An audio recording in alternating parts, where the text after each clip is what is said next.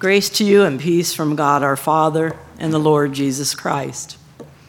I'm basing my sermon today on the last reading from James.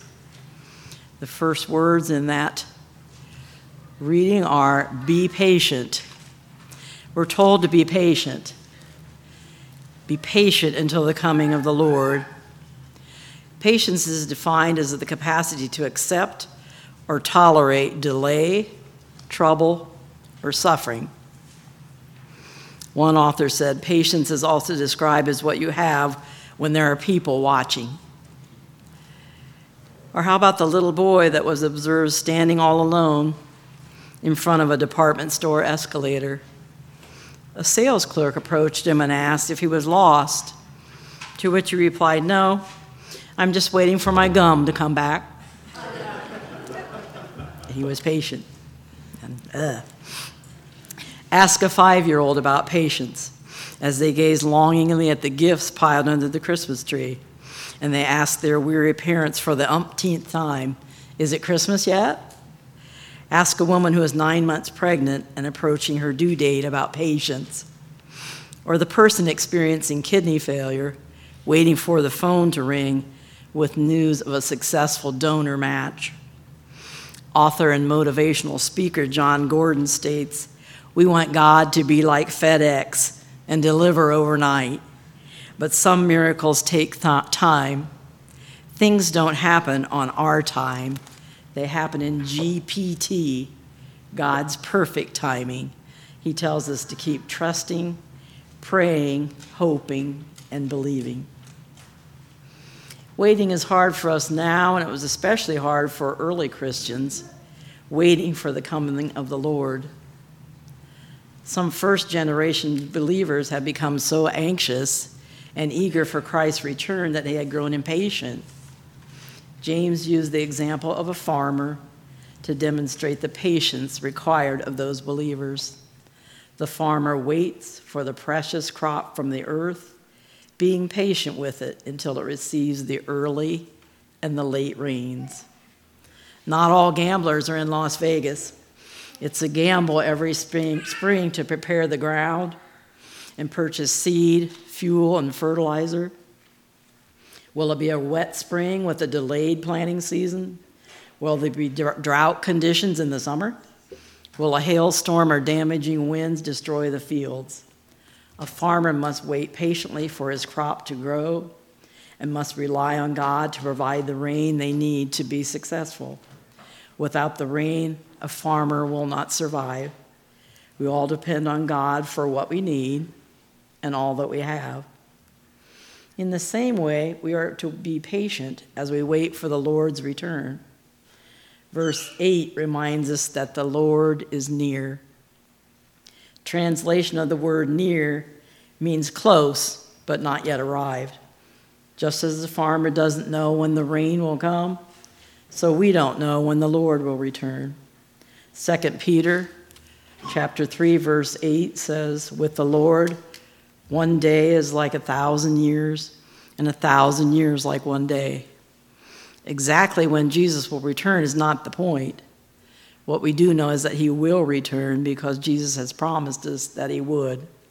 Christ has died, Christ has risen, and Christ will come again. James cautions believers not to grumble or complain against one another. Turning against one another would not help the situation. In Matthew chapter 7, we hear, "Do not judge so that you may not be judged. Why do you see the speck in your neighbor's eye, but do not notice the log in your own?" When I hear the word grumble, all I can think of is the Grumbler song that we used to sing in Sunday school. The ultimate judge is Christ, and he stands at the door to each of our hearts. James encouraged the early Christians to use the Old Testament prophets as examples of living faithfully, and that they also experienced suffering and were persecuted, but they didn't give up. James called for a patience marked by perseverance in the face of trials. Today, there are Christians throughout the world who are still experiencing suffering and persecution and need to be remembered in our prayers. The word Advent means coming or expectation. The Old Testament points to Jesus as the one who was coming when God's timing was right. Prophets had long foretold the coming of God's Messiah, the one whom God had promised to save us from our sins. Another message of Advent is the one who is coming again.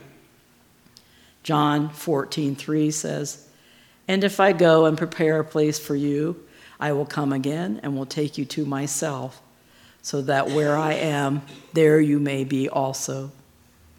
In the book I Love to Live the Story, authors Arden Mean and King Schoenfeld state, the Advent season deals with two comings of Christ, one when Christ was born hundreds of years ago, and one when he comes again in the future to reveal himself as our Savior.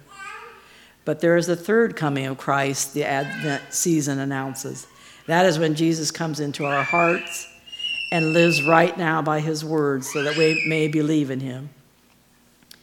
Martin Luther says, "Christ has always been the life and light, even before his birth, from the beginning, and will ever remain so to the end.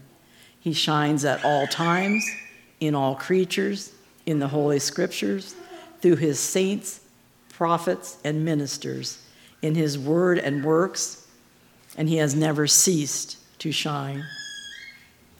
In this season of Advent, the shepherds tend their flocks and keep watch under a dark winter sky, unaware of the events that are about to unfold. Mary ponders her future and that of her unborn child as the time to give birth draws near. Joseph is relying on God and his plans regarding the future. King Herod is safe and secure in his palace. The wise men in the east have not yet observed any portents in the sky. The world awaits God's promised Son, the Savior, the light of the world. We wait patiently with a sense of joy, anticipation, and wonder. In closing, I want to share some words written by American author and theologian Thomas Merton. The season of Advent means that there is something on the horizon, the like of which we have never seen before. What is possible is not to see it, to miss it, to turn just as it brushes past you, and you're left to grasp what it was that you missed. Like Moses in the cleft of the rock, watching God's back fade in the distance. So stay, sit, linger, tarry, ponder, wait, behold, wonder. For there will be time enough for running, for rushing, for worrying, for pushing. For now, stay, wait. Something is on the horizon. Amen.